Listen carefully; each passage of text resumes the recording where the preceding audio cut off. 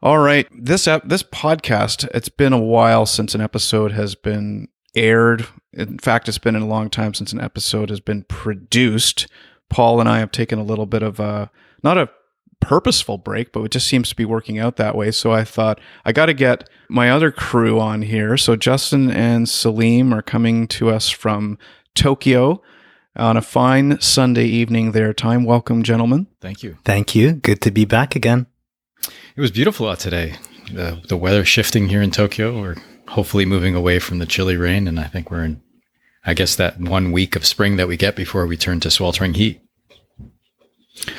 We had cold weather until about 2 weeks ago, and then suddenly it went from 8-9 degrees to like 20, 25. Yesterday it was 27 degrees, which is a bit warmer typically than May.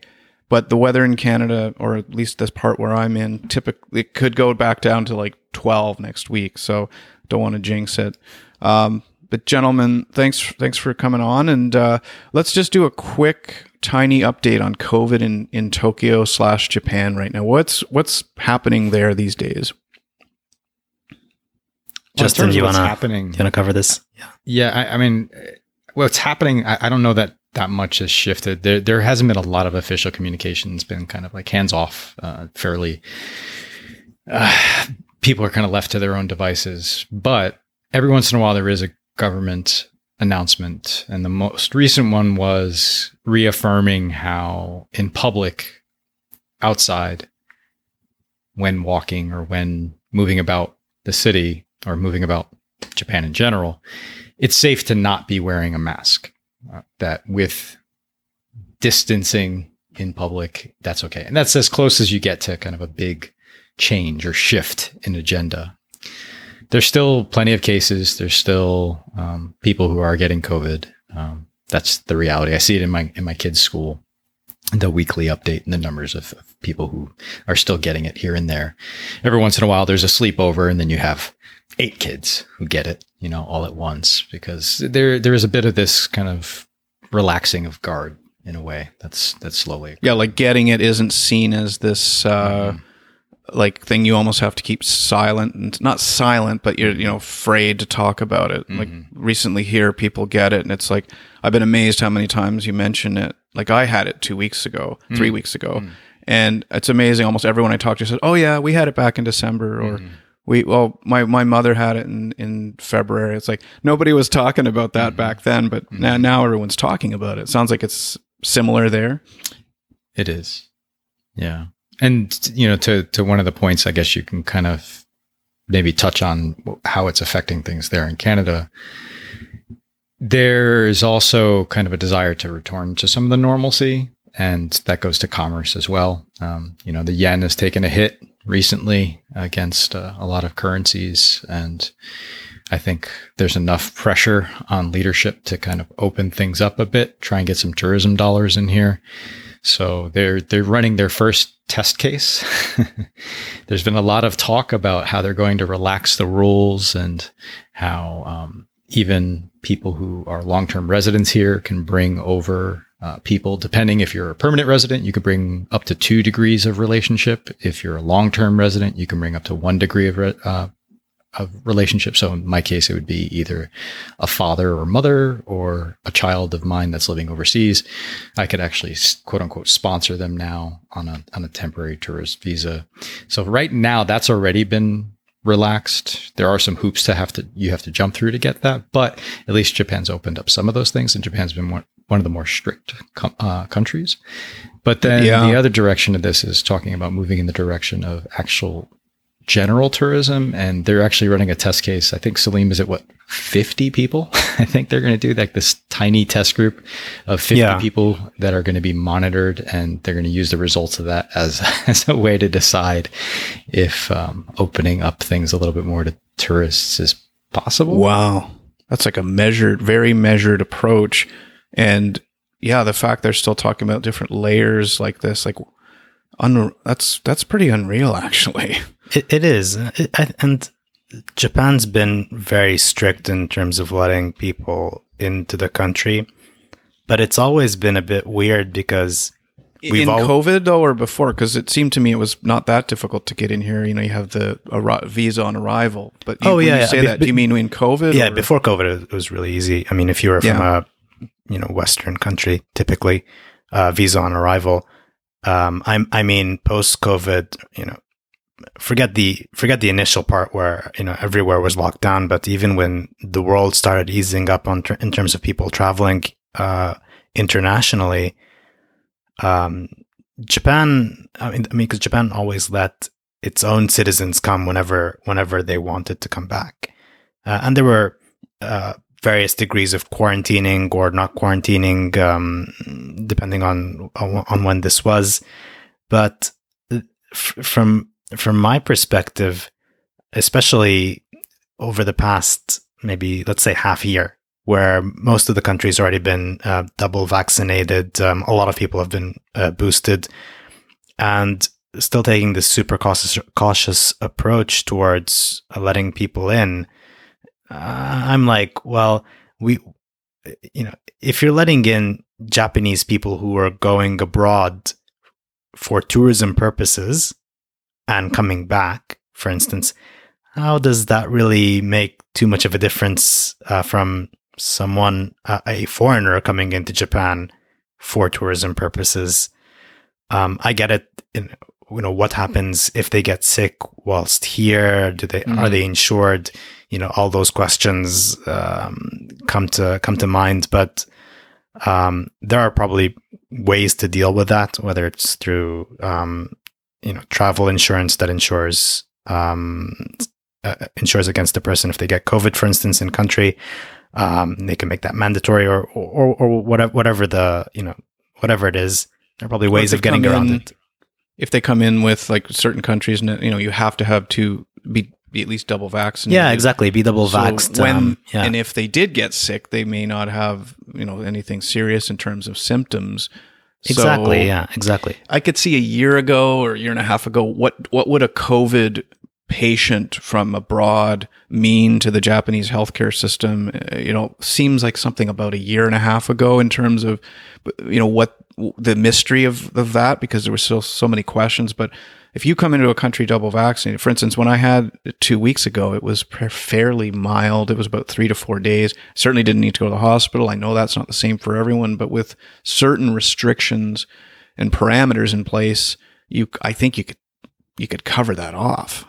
Exactly, yeah. So, a bit too strict in my opinion, but at least we're kind of opening up. I want to come back. I want to come visit. You're always welcome once those borders open up. And I'm bringing all the equipment with me. Yeah. How cool would that be for you to actually record a session again from Tokyo? It'd be amazing. Yeah, that would be awesome. We'd have to think about that. Would we set it up would we just go to like one of your places, or would we set up in the middle of Shibuya Station or something? I don't know. I think it would have to be, we'd have to take in the background ambiance somehow. That would be cool. Tokyo. I mean, in its own way, right? We'll definitely think about that. Let's do that. Well, speaking of that, in terms of setting up things, I recently did another PA announcing job with the Pickering Panthers last week, and I've shared it a couple times, talked about it a couple times with Paul, and I know I've told you guys about it outside of the podcast. But I did want to let people know that after a couple months of not really hearing from them, I got a call last week. It was on Friday.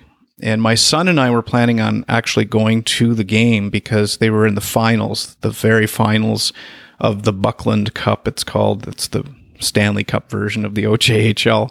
And my son and I were going to go because I really wanted to see some games. And then I got COVID before that, so it really knocked out a lot of activities. And I got a call at 3:00, I think, on Friday last week, saying you always know when I see the name on my phone what it's going to be about. And I was lucky enough to go back last week and do Game 6, which was an elimination game. Pickering, had they won, which unfortunately they didn't win that game, would have would have, so I was at that game. They would have clinched, but it was really cool just getting pulled into a game of high consequence. Yeah, absolutely. Any highlights from that game that stuck out? Yeah. For you? Well, I was telling my dad yesterday that usually each game includes some mispronunciation of a player's name or screwing it up. So the prep materials, which sometimes there's a lot and sometimes there isn't. There is a resource within the system that we work within where we can get player pronunciations for each of the teams. And lo and behold, when I went to this team that I was in, it was the Toronto Junior Canadiens. They didn't, I'd never seen the roster before. The games I'd done before were even repeats of other cities that were playing. But this team, brand new, never knew any of them. And for some reason, they were the only team in the 30 teams that didn't have player pronunciation guideline. So I had to go into that blind. So I was, so one of the it was a high sticking penalty. It was for one of the players, and his name was Loveto, Loveto. So I said, Toronto penalty to number 71, Jared Loveto. And he's in the penalty box right beside me. He's like, "There's no A in my name." and as you know, you're reading it, right? And you want it to be succinct and it's being broadcast over the speaker system. Yeah. So I had to use the brain to process, what is he talking about? I look at the name and I said, where is he saying the A? And I'm not, this is all happening within like 2 seconds, right? But it feels long. So I had to calmly figure out, what's he talking about? Oh, I said Loveto and said Loveto. So you always say that twice. So so you summarize it. So I said penalty. So I went through it and then I just said, to number 77, 2 minutes for Loveto. Thank you. Time 6:14.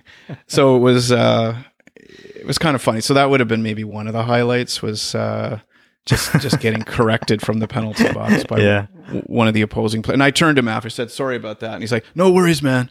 And sometimes they come in, and they had gone in for high sticking, and the other guy got an unsportsmanlike. So there was a bit of a jarring between the two of them, screaming across. So we sit right in the middle between the two penalty boxes. Oh, wow. So sometimes you will get a lot of colorful language being shouted through us to the other side and banging of sticks and stuff. And when they come in to give the referee will give us what the details are. And quite often they'll be slamming their sticks and we're like, we can't hear it. And then the ref will skate away and we're like, sometimes we have to buzz them to come back. So that's one of the interesting parts of that job is just where you're positioned on the ice, and you can be right literally in the middle of some heated moments. Wow. Got to make sure that mic isn't hot when they're cursing at each other, right?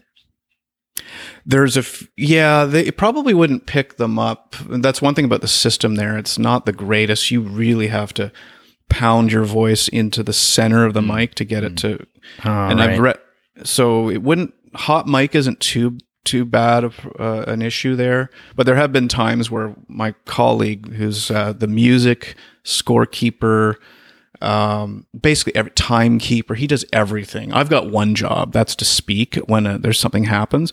His job is everything else. So there's been a couple times where I've said to him, when I'll criticize something or mention, and I'll just look at that on switch to make sure it's switched off. Right. I doubt it would pick it up, but there are a few times where I've had to double check that it's, not live or hot. Wow. That's fantastic. So when you say you have a resource that provides kind of in advance the pronunciations, I'm sure they break it down by syllable and there's different ways for you to know where to emphasize and things like that. Is that coming from like a PR communications department of the team, the visiting team, or? It's coming from the league. It's like a media guide or it's coming from the league. Okay. So all the teams are listed in there. So it's like in fact, anyone can Google like OJHL player pronunciations and probably find it. yeah, it just so happened for that one team, there were none. And there were only a couple tricky names. And actually, I'll finish with this. There was one player that plays for Pickering who's got what I've always viewed as the most complicated name to say. And the games that I did up to this point, he never factored into any of them, but I was always concerned, what am I going to do when he does? And so his name is that one of those Greek names? That's right. Right. So right, yeah. I forget his first name because it's fairly basic, but his last name is Papaspiropoulos. And he scored a goal and an assist in the last game. So I had fun with that one. It's just I just went all out, and it went okay. I think I pronounced it right, but that was the one I was always so afraid I was going to trip over. If I ever had to do it. Do you go like especially with those longer names? Do you go kind of like, I don't know, how do you say, like sing-songy with the names, like Papaspiropoulos? Like, did you do any of that? Oh, okay. I do, and you know, it's funny because I always, when I thought of doing this job, my belief was it was going to be done in a fairly straight way, like not to be, you know, the big crazy Vegas, like the Vegas Knights, for example, have a very animated PA announcer, and I'm just like, no, that is not me. I like being more, official about it. I'm not here to rally the crowd. I never saw myself as a crowd rallier kind of cheerleader person. However, it kind of came in naturally that when I did, like, for one of the jobs of this role is to announce the players, the starting lineups. Right. And so each team stands on the blue line before the game starts, before the anthem, and gets introduced. So for the opposing team, it's always a very, basic thing. But as I did the first and second game, third game, I started to put a little bit more color into it, but not in a crazy way, not in a way that was still authentic. Right. 1990 Chicago Bulls, Michael Jordan. 6'6" from North Carolina. Yeah. Like I really do believe that the job of this is not to make this about me, which we've all seen sporting events where when it becomes about the refs or the umpires or about some side person that has nothing to do with anything in the game. Right. But in a sense that the game does need a little bit of a cheerleader, kind of pep up the crowd. That is kind of what a PA announcer does. So I did it in a way I would say was pretty authentic to me, and worked. It worked. And I remember when I did that first game, I said, don't try to do anything except just the official business you're to do. Get that part accomplished. Like, that's why I was so happy I got 4 games in the beginning, because it was like being called. I think I said this in one of the episodes. It's like getting called up as a player. If you're told, okay, you're going to be around for a couple of weeks, regardless of how you perform. So don't worry too much about one game being your only shot. So that's how I looked at this when I was told initially I had 4 games I was going to do. I mean, they could have cut ties with me after the first game if they thought I was horrible. But that really provided me with the option to say, okay, warm up, get into it, get it right.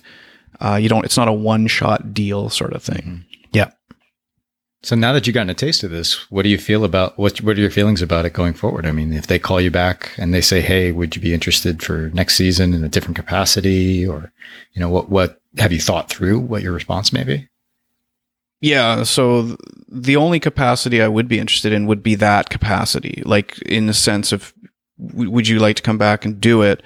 I guess the difference would be you'd be the guy. So you would now be the main person. And if you can't come one night, then we find your replacement.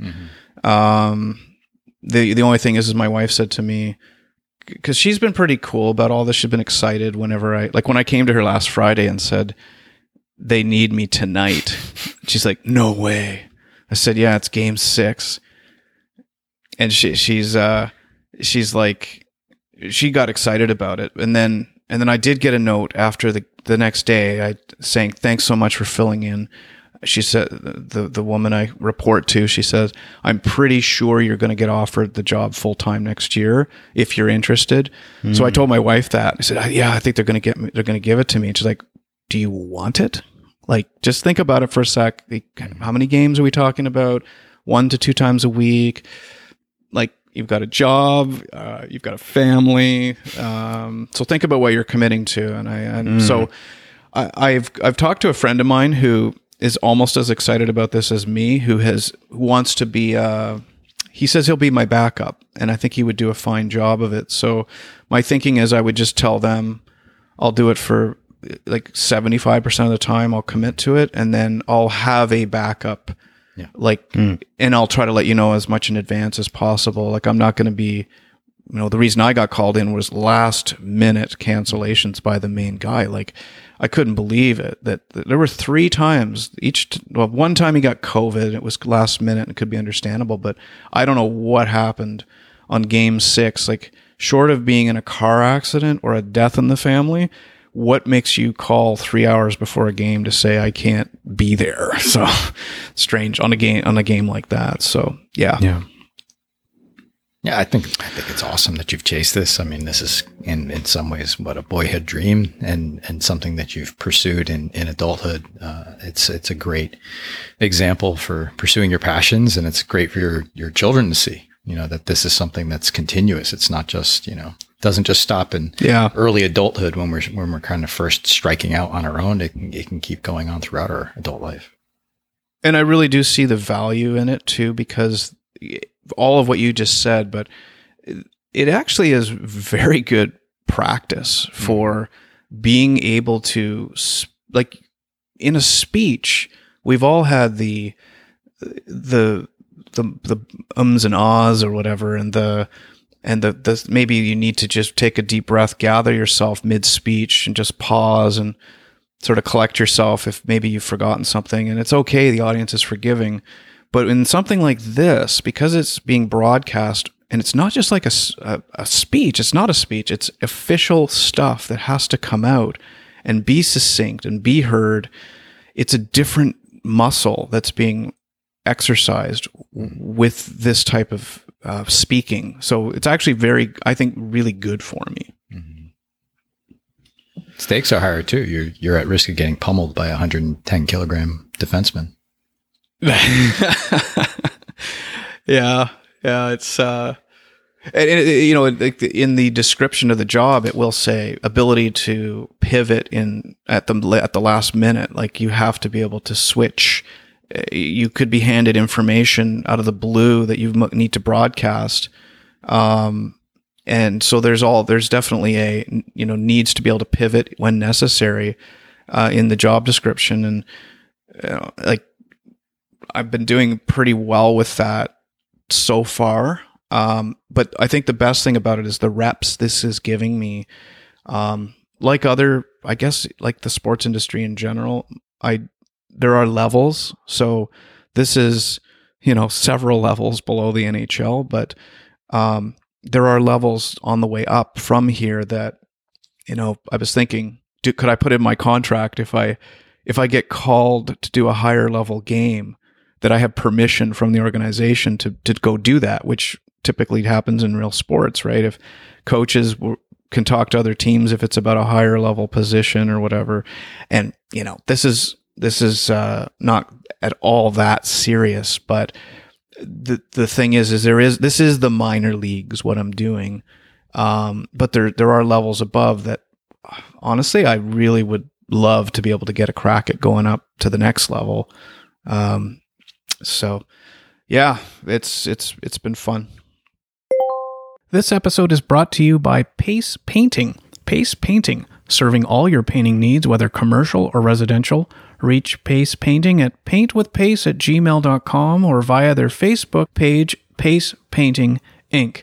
Or call Peter at 289-356-7744. Paint with Pace. The other day I was thinking about animation and cartoons and about perceptions of those things in different places in the world.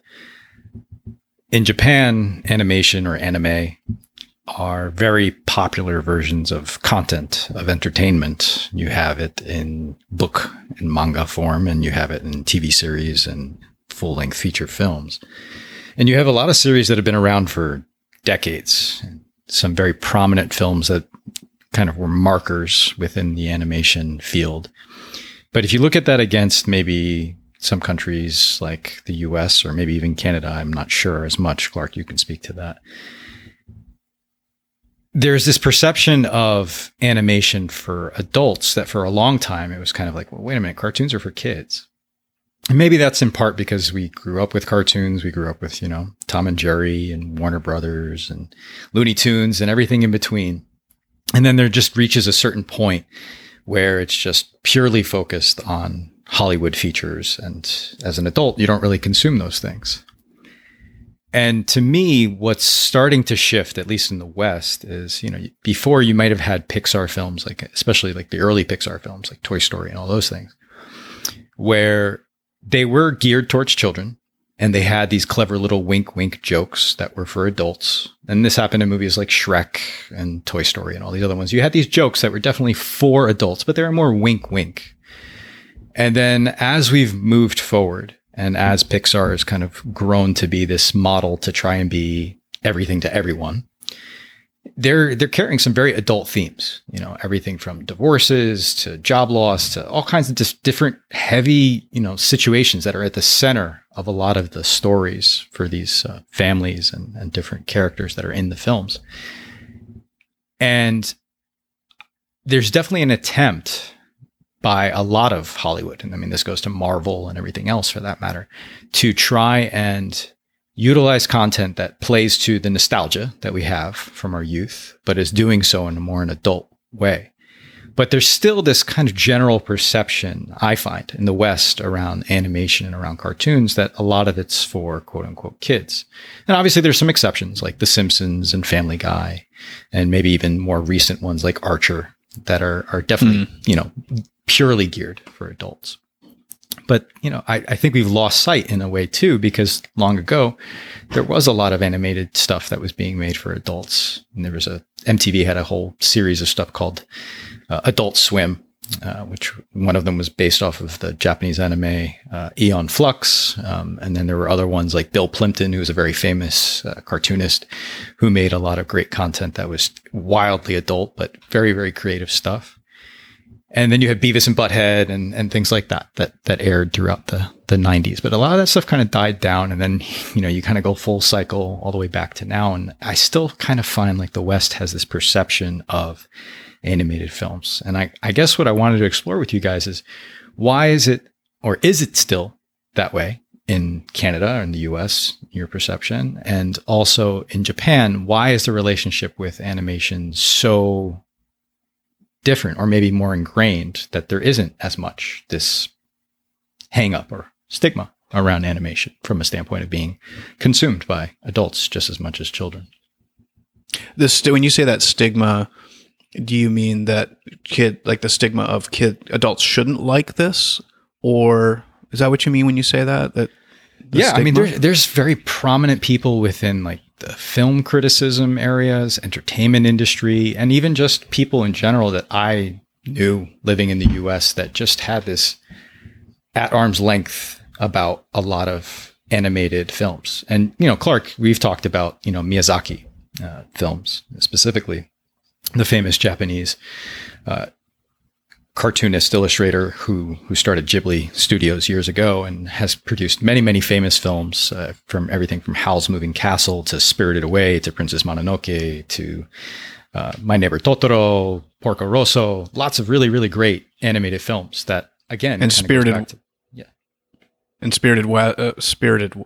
of the West. It's a band. Spirited Away is, I believe, the most successful Japanese movie of all time, whether it's animated or not. I think, in terms of sales or revenue generated, is or was. I think there's been like a couple of films in recent years that I think came up against it. Or I came pretty close. We'll have to get our producer to look that up.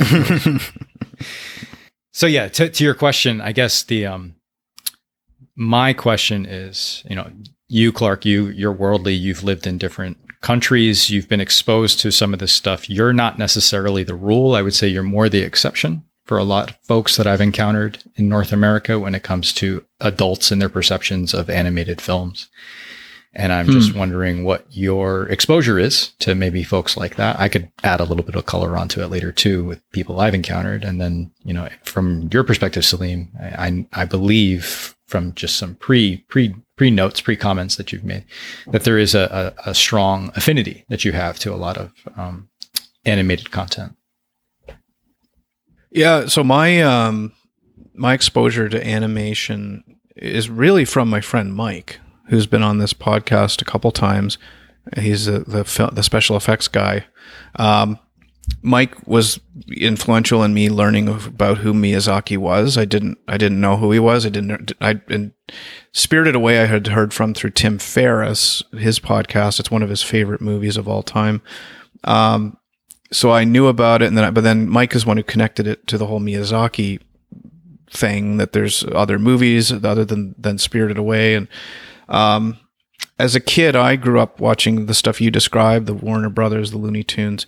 And then I remember Batman had an animated cartoon that I remember my dad would come by while I was watching it and be like, why are you watching that? Like, what are you watching cartoons for? This is when I was probably 16 maybe. And I really enjoyed this Batman cartoon. It had a darkness to it, like Batman typically does, versus that zany, goofy stuff that a lot of cartoons, it was certainly not a SpongeBob Batman cartoon. But what I've found is that my thirst for that had gone away. I didn't really care too much about animation until I rediscovered it through Miyazaki.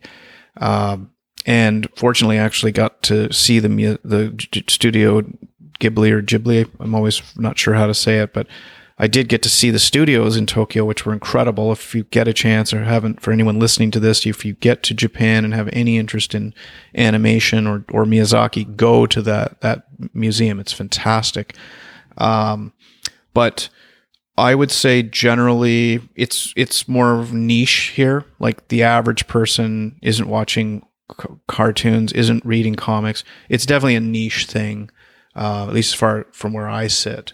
But I tried to introduce my kids to Miyazaki, and they liked it. I don't know they'd voluntarily look it up and watch it on their own, but I tried to plant that seed because I thought the Miyazaki stuff in particular has such a it's so good. It's so good. And anyway, I'll stop there because I want Salim to have a chance to chime in. Well, I mean, you raised an interesting point there, where even though you may try to introduce your children to Miyazaki's films, the Studio Ghibli films, it's not necessarily easy for children to jump straight in. And they'd probably be watching the English dub version. Not that it makes, I'm always a fan of the original language, although animation actually does make it a little bit easier, even if it's dubbed to follow through. There's not the same level of, lip sync, the syncing of the words, the syncing of the word, not matching, that kind of stuff. I'm always a fan of. I can't stand dubbed. I always watch it in subtitles, but with animation, it's a little bit easier to accept. And we did, as with the kids there, I figured if I'm going to get them on board, I think I have a better chance of doing it with the dubbed English voices versus, that I figure that's another layer we can go to another time if you get into it. But yeah, exactly right. But for me, Miyazaki is, it's not necessarily, I wouldn't necessarily say it's even for children, right? It's, there are messages to be taken from Miyazaki's films, whatever they are, and there are plenty, and they're almost all very good, in my opinion. I'm a big fan, and I think if anything, they're geared more towards adult audiences, right? Spirited Away, for instance. It's a beautiful movie. I love it, and it's certainly one of my favorite. And it came out. That was released in 2001 when I was 9 years old then, and I saw it back then. And even as a child, you kind of don't really understand it on the first go. You watch it as a child, you enjoy some of the the story, and you can follow through. But then when you watch it multiple times, when you watch it as an adult, you understand some of the more sort of difficult themes within that movie, for instance. And I won't go through them, because if anyone hasn't watched them, I do want them to just watch it and see what they think. Something like My Neighbor Totoro was something I watched growing up, and in that movie, even though there are it's very much fantasy, right? It's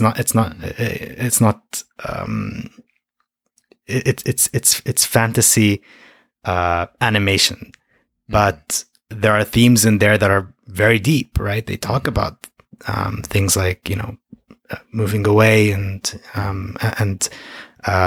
disease and sort of sickness, disease, death. Lots of difficult topics are explored in that, and one that's maybe I don't know whether this is more, maybe it's not necessarily more famous or popular, but one of Studio Ghibli's even earlier creations, and I think Miyazaki was not the director for this one, but Grave of the Fireflies. Yes, is just saying the title, it makes me shiver a bit. It's one of those, in my opinion, one of the most profound movies I've ever seen in my life. And probably it is by far the saddest movie I've ever seen in my life. And it is an animation, one I would encourage anyone to watch, especially considering what's going on with the war in Ukraine, for instance, and conflicts around the world, because it explores the very, very human side of war and conflict, and how that impacts the individual, right? So again, all I've spoken about right now, I mean, and I've spoken more about sort of Ghibli and Studio Ghibli,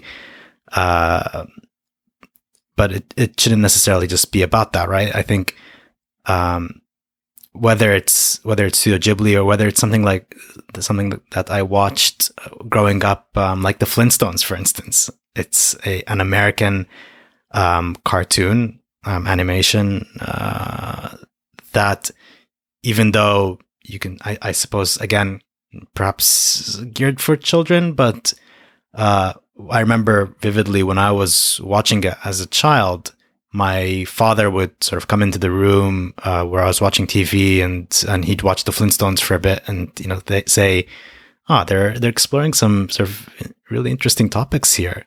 This is a good. It's a good cartoon. I encourage you to continue watching this. Oh, interesting.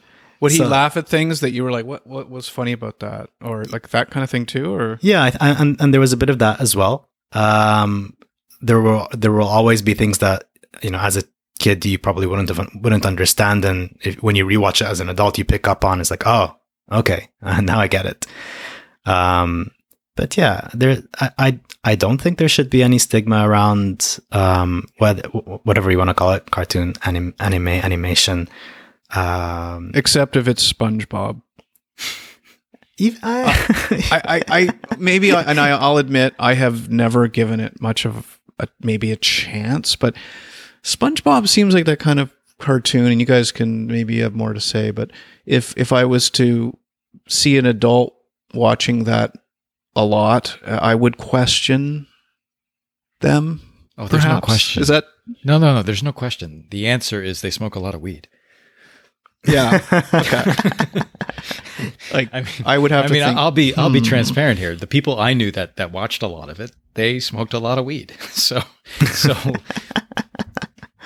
the people I know who have watched it typically are under 10. So I and this is where, maybe going back to your original point, Justin, is that my dad, when he walked by and saw and he has a lot of colorful things to say about SpongeBob, because he used to watch my nephew watching it and was like, what is going on there? Like, this is just not right. I've never seen anything more like brainless than that. Do you, either of you remember a cartoon called Ren and Stimpy? Yes. Yeah. Okay. So this was kind of like all in that same period in the mid to late 90s. Nickelodeon had these shows like Ren and Stimpy, Rugrats, and a few others like it. And not only the illustration, but the storylines were a bit in the kind of like psychedelic, psychotropic type of direction. And I think a lot of it is just stemming from the fact that their writers were mostly, children of the 60s themselves. And if you look at some of the stuff that was kind of coming out around then, it was just like, if they weren't dropping acid then, they were doing it at some point to be coming up with these landscapes. So, I feel like SpongeBob in some ways is almost an homage to some of that stuff. I'm sure those illustrators grew up on those previous illustrators. That's my feel. That's my tone sense of that stuff. But yeah, to your point, I mean, what is it about? I don't know. It's nonsensical. Yeah. But there's fun. There's fun in that, isn't there? I mean, I can watch SpongeBob now, and I know I'm not learning anything. I might not necessarily be learning anything from it, but and who knows? Maybe there is something to be learned as well. But it as entertainment, why not? Mm-hmm. Maybe a second chance for SpongeBob. Justin, you were going to say something there. Well, I mean, Salim kind of made a comment there that made me kind of think about what I was going to mention too, which is, it doesn't have to be about something. It could be escapism, right? And animation, just like any other form of entertainment, has escapism as a platform. But what I was curious to ask Salim from his perception, having been a large part of his life here in Japan, what is it about animation, that is it's one of the main channels of entertainment in a way, right? It's just another part of the language of articulating the human experience. You were saying about, Grave of the Fireflies, no different than, in my mind, than Porco Rosso or The Wind Rises. Those are also movies that were very much about war and about things going on around the war and the people caught up in it in different ways, humanizing them, but also the human experience that everyone experiences, regardless of the timing.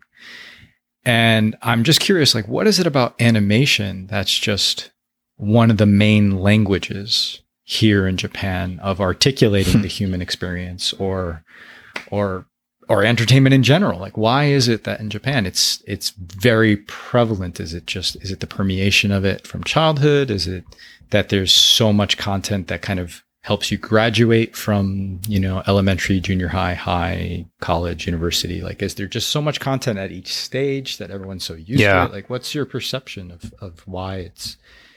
I think, I mean, there's definitely the historical context as to begin with, right? I mean, and I don't know whether this is directly related or not, but something like ukiyo-e, which was sort of an early form of telling stories with pictures, with images in Japan.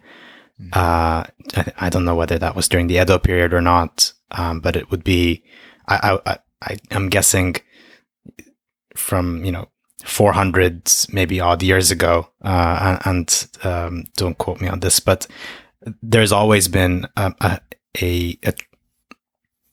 sort of historically in Japan a culture of telling stories through images, and I think that moved into manga, moved into anime eventually, and there's just so much content out there, so much good content out there, and there's content for everyone, right? So when there's something for everyone, it's very hard to dismiss anime as a medium for just children, for instance, or for just one segment of the community. There's literally something for everyone, and when there's something for everyone, it's very hard for you to wholesale say, well, this is not it's not for me.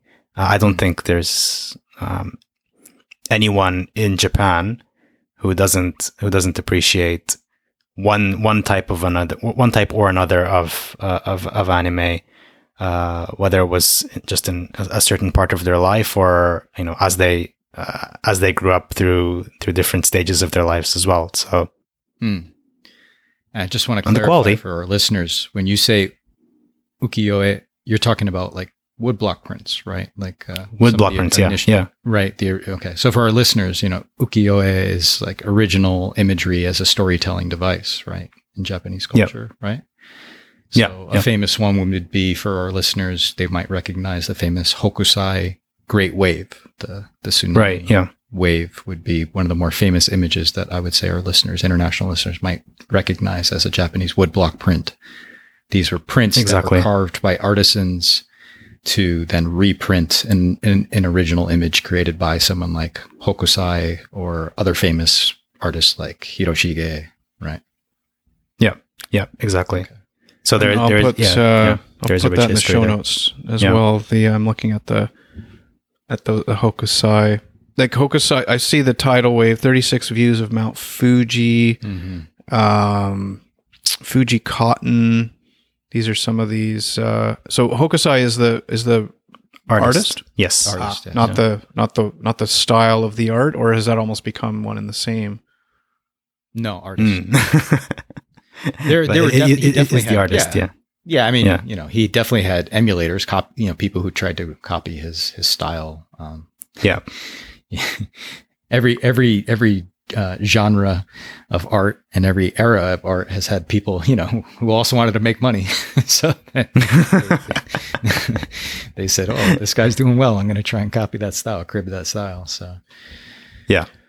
So we got to move on, but before we do, one thing about, maybe it's more fairy tales than cartoons, but I think cartoons also sort of go into this direction, is morality tales, where it's trying to teach something, Hansel and Gretel, don't talk to strangers, otherwise you might end up in a little, as tempting as it may be, you could end up in a lot of trouble, listen to your parents, but also the conflict of the parents. They had marital problems. Like, so all these dark themes, I mean, they go back to the Grimm brothers days, trying to teach and educate through. That's a whole other topic in a way. It's like, would you rather teach your kids lessons through reading them Hansel and Gretel, or do you just sit down and say, hey, don't talk to strangers, or some hybrid of both? I think we'll skip what we're watching because we're running out of time, and we sort of went through a bit of that through this topic. So let's go into the weird news story that has a little bit of, I think, conversation involved in terms of what would we do perhaps in this scenario. But the scenario Salim brought to us, it's Japanese man got town's COVID funds in error. Police say he gambled it away. Rather than return the $360,000 in COVID-19 aid that his small town mistakenly wired to his personal bank account, Sho Taguchi gambled most of the money away online, police said. Now the 24-year-old has been arrested after admitting having spent most of the money that was intended as pandemic relief for low-income houses. And it's caused quite a stir, apparently, in the town he lives in, a lot of media attention and outrage. These, it says here, the subsidies were deposited into his bank account in April. Each of the 463 low-income households in Abu, which has a population of just $3,000, was supposed to receive $780. So it ended up in his bank in error, and he just, I wonder if he thought he had a windfall here and just went ahead with it.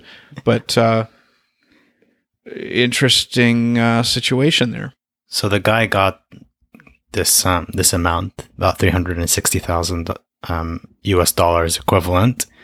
And the next day, I think it was the next day, the town realized that they'd sent, or a few days later, the town realized that they made a mistake.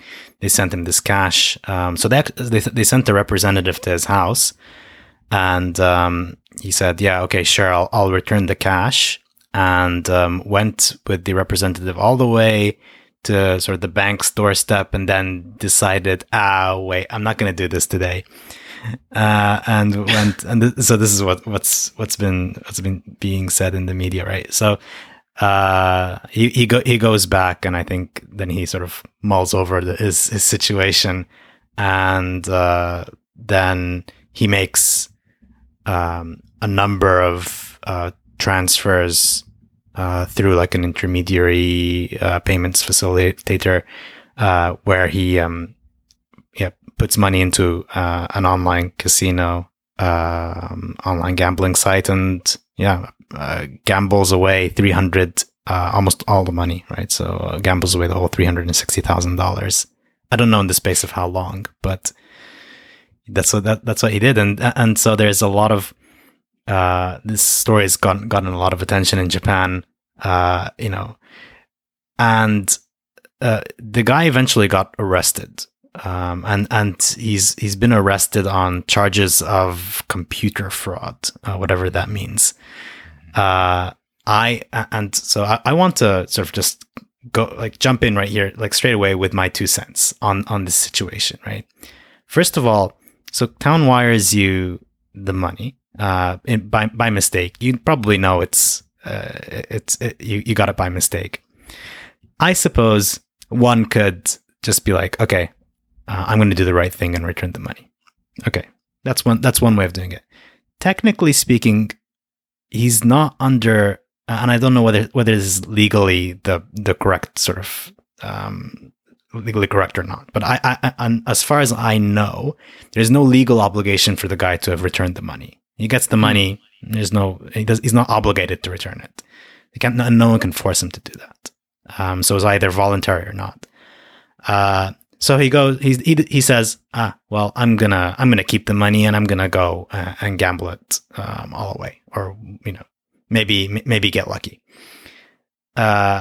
And then now he's being arrested on these charges of computer fraud. I don't know what is the definition of computer fraud, but it sounds to me like the police just put a charge sort of together, some kind of a charge together to arrest the person, so the town can save face because they've essentially messed up, right? And they sent a lot of money to the wrong person.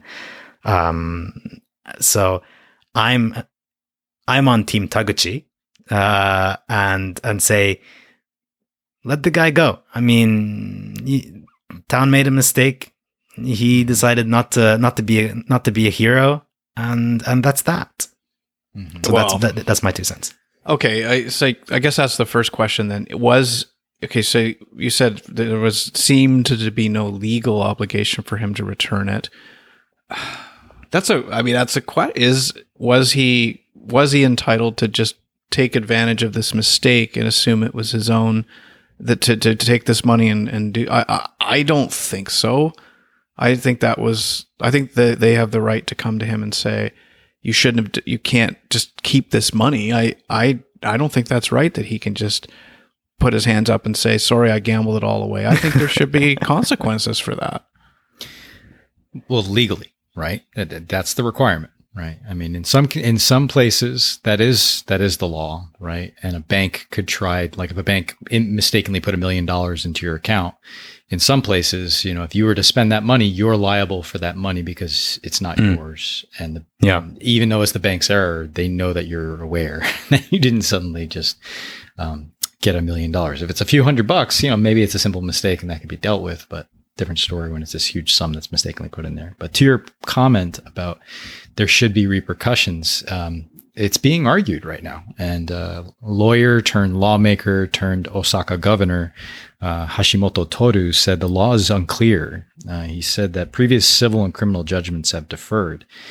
But he also asserted the point that the town of Abu made a mistake by not attempting to freeze the man's account by the methods that were available to them. They could have actually done that independent of having to go visit him. So as soon as they realized their error, and before he withdrew the money, they actually had ways to have gone about that, to put a temporary freeze on his account.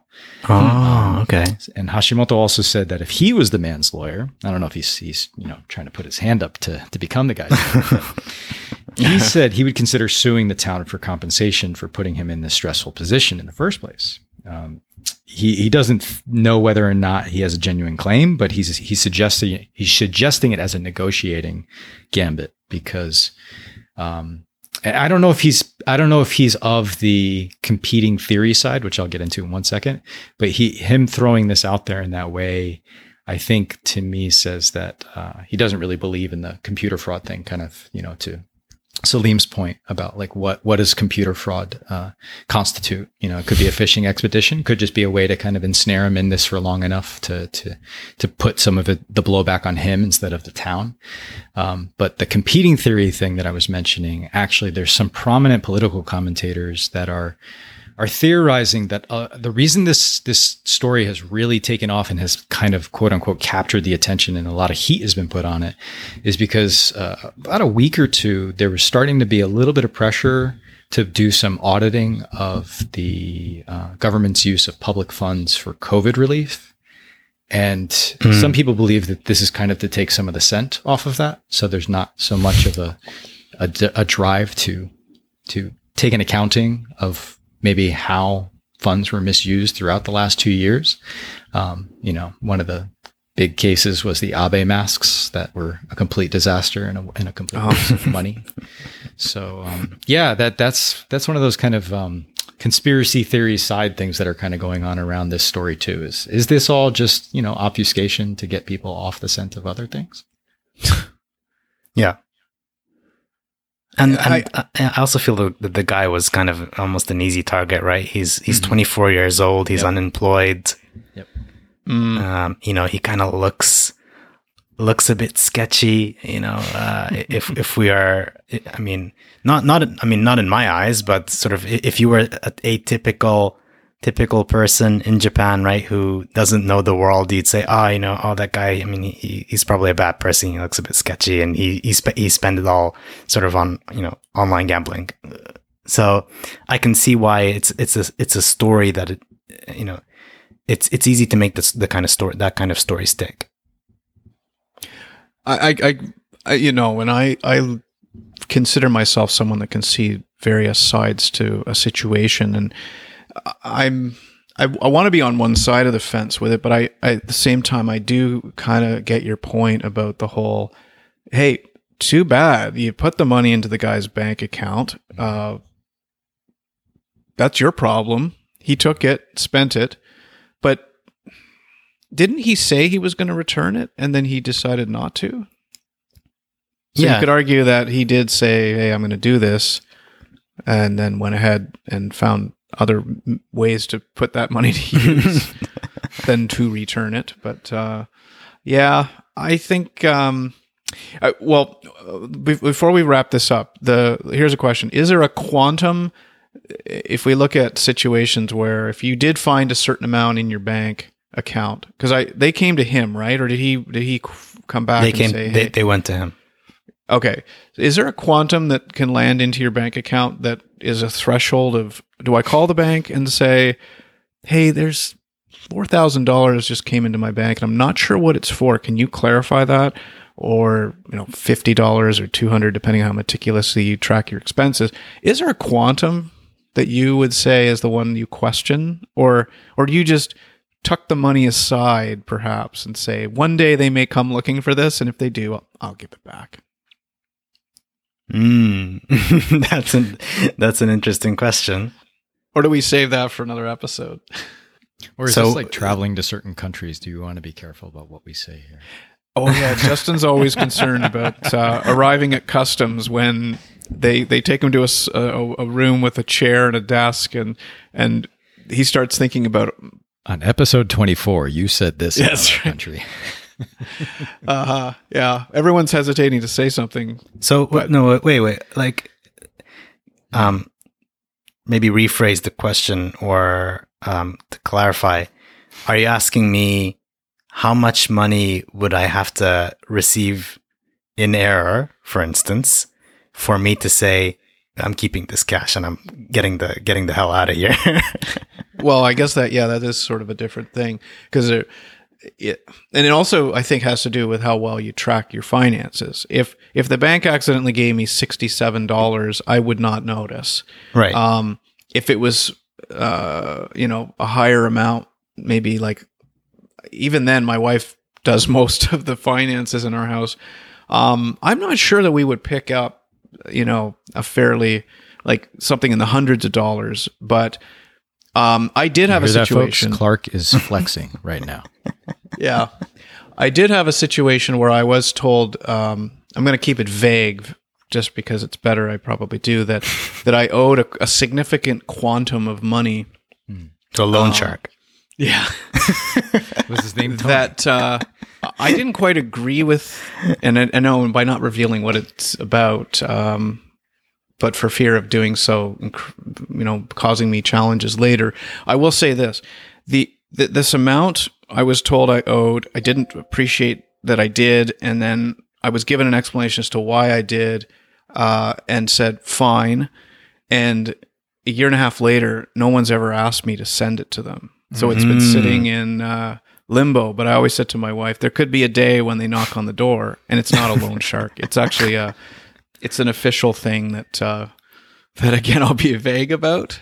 But I guess after a certain amount of time, I'll probably think they've forgotten about it. And then maybe at some point, either some statute of limitations takes over and I'm in the clear, or I will have to pay it back, and probably with interest. Yeah, I was gonna say, hopefully the juice hasn't been going all this time. All right. Well, guys, we're at the hour. So I think we don't even have enough time to get through what we're watching, even though I thought maybe we might have a chance to. But it was great to get back on together. It's such a good opportunity to catch up. And I don't know, any closing comments before we go? Or did we already do it? Did we do it? I don't know. No, it's good to be back on the show again. Podcast. It's like a show. It is a show. It is a show, isn't it? Yeah. The Clark Levy show? No. We talked about this with Clark and friends. CLS. With Clark and friends. It's always good to be back, and looking forward to the next time where we can talk more about all sorts of different things. I think we've opened the door to many different topics, so it'll be good to re-explore them. Typically that happens. It's like a rabbit trail. These topics do tend to have different trails they can go to. Indeed. All right, guys. Have a good rest of your Sunday night, and till next time. Till next time.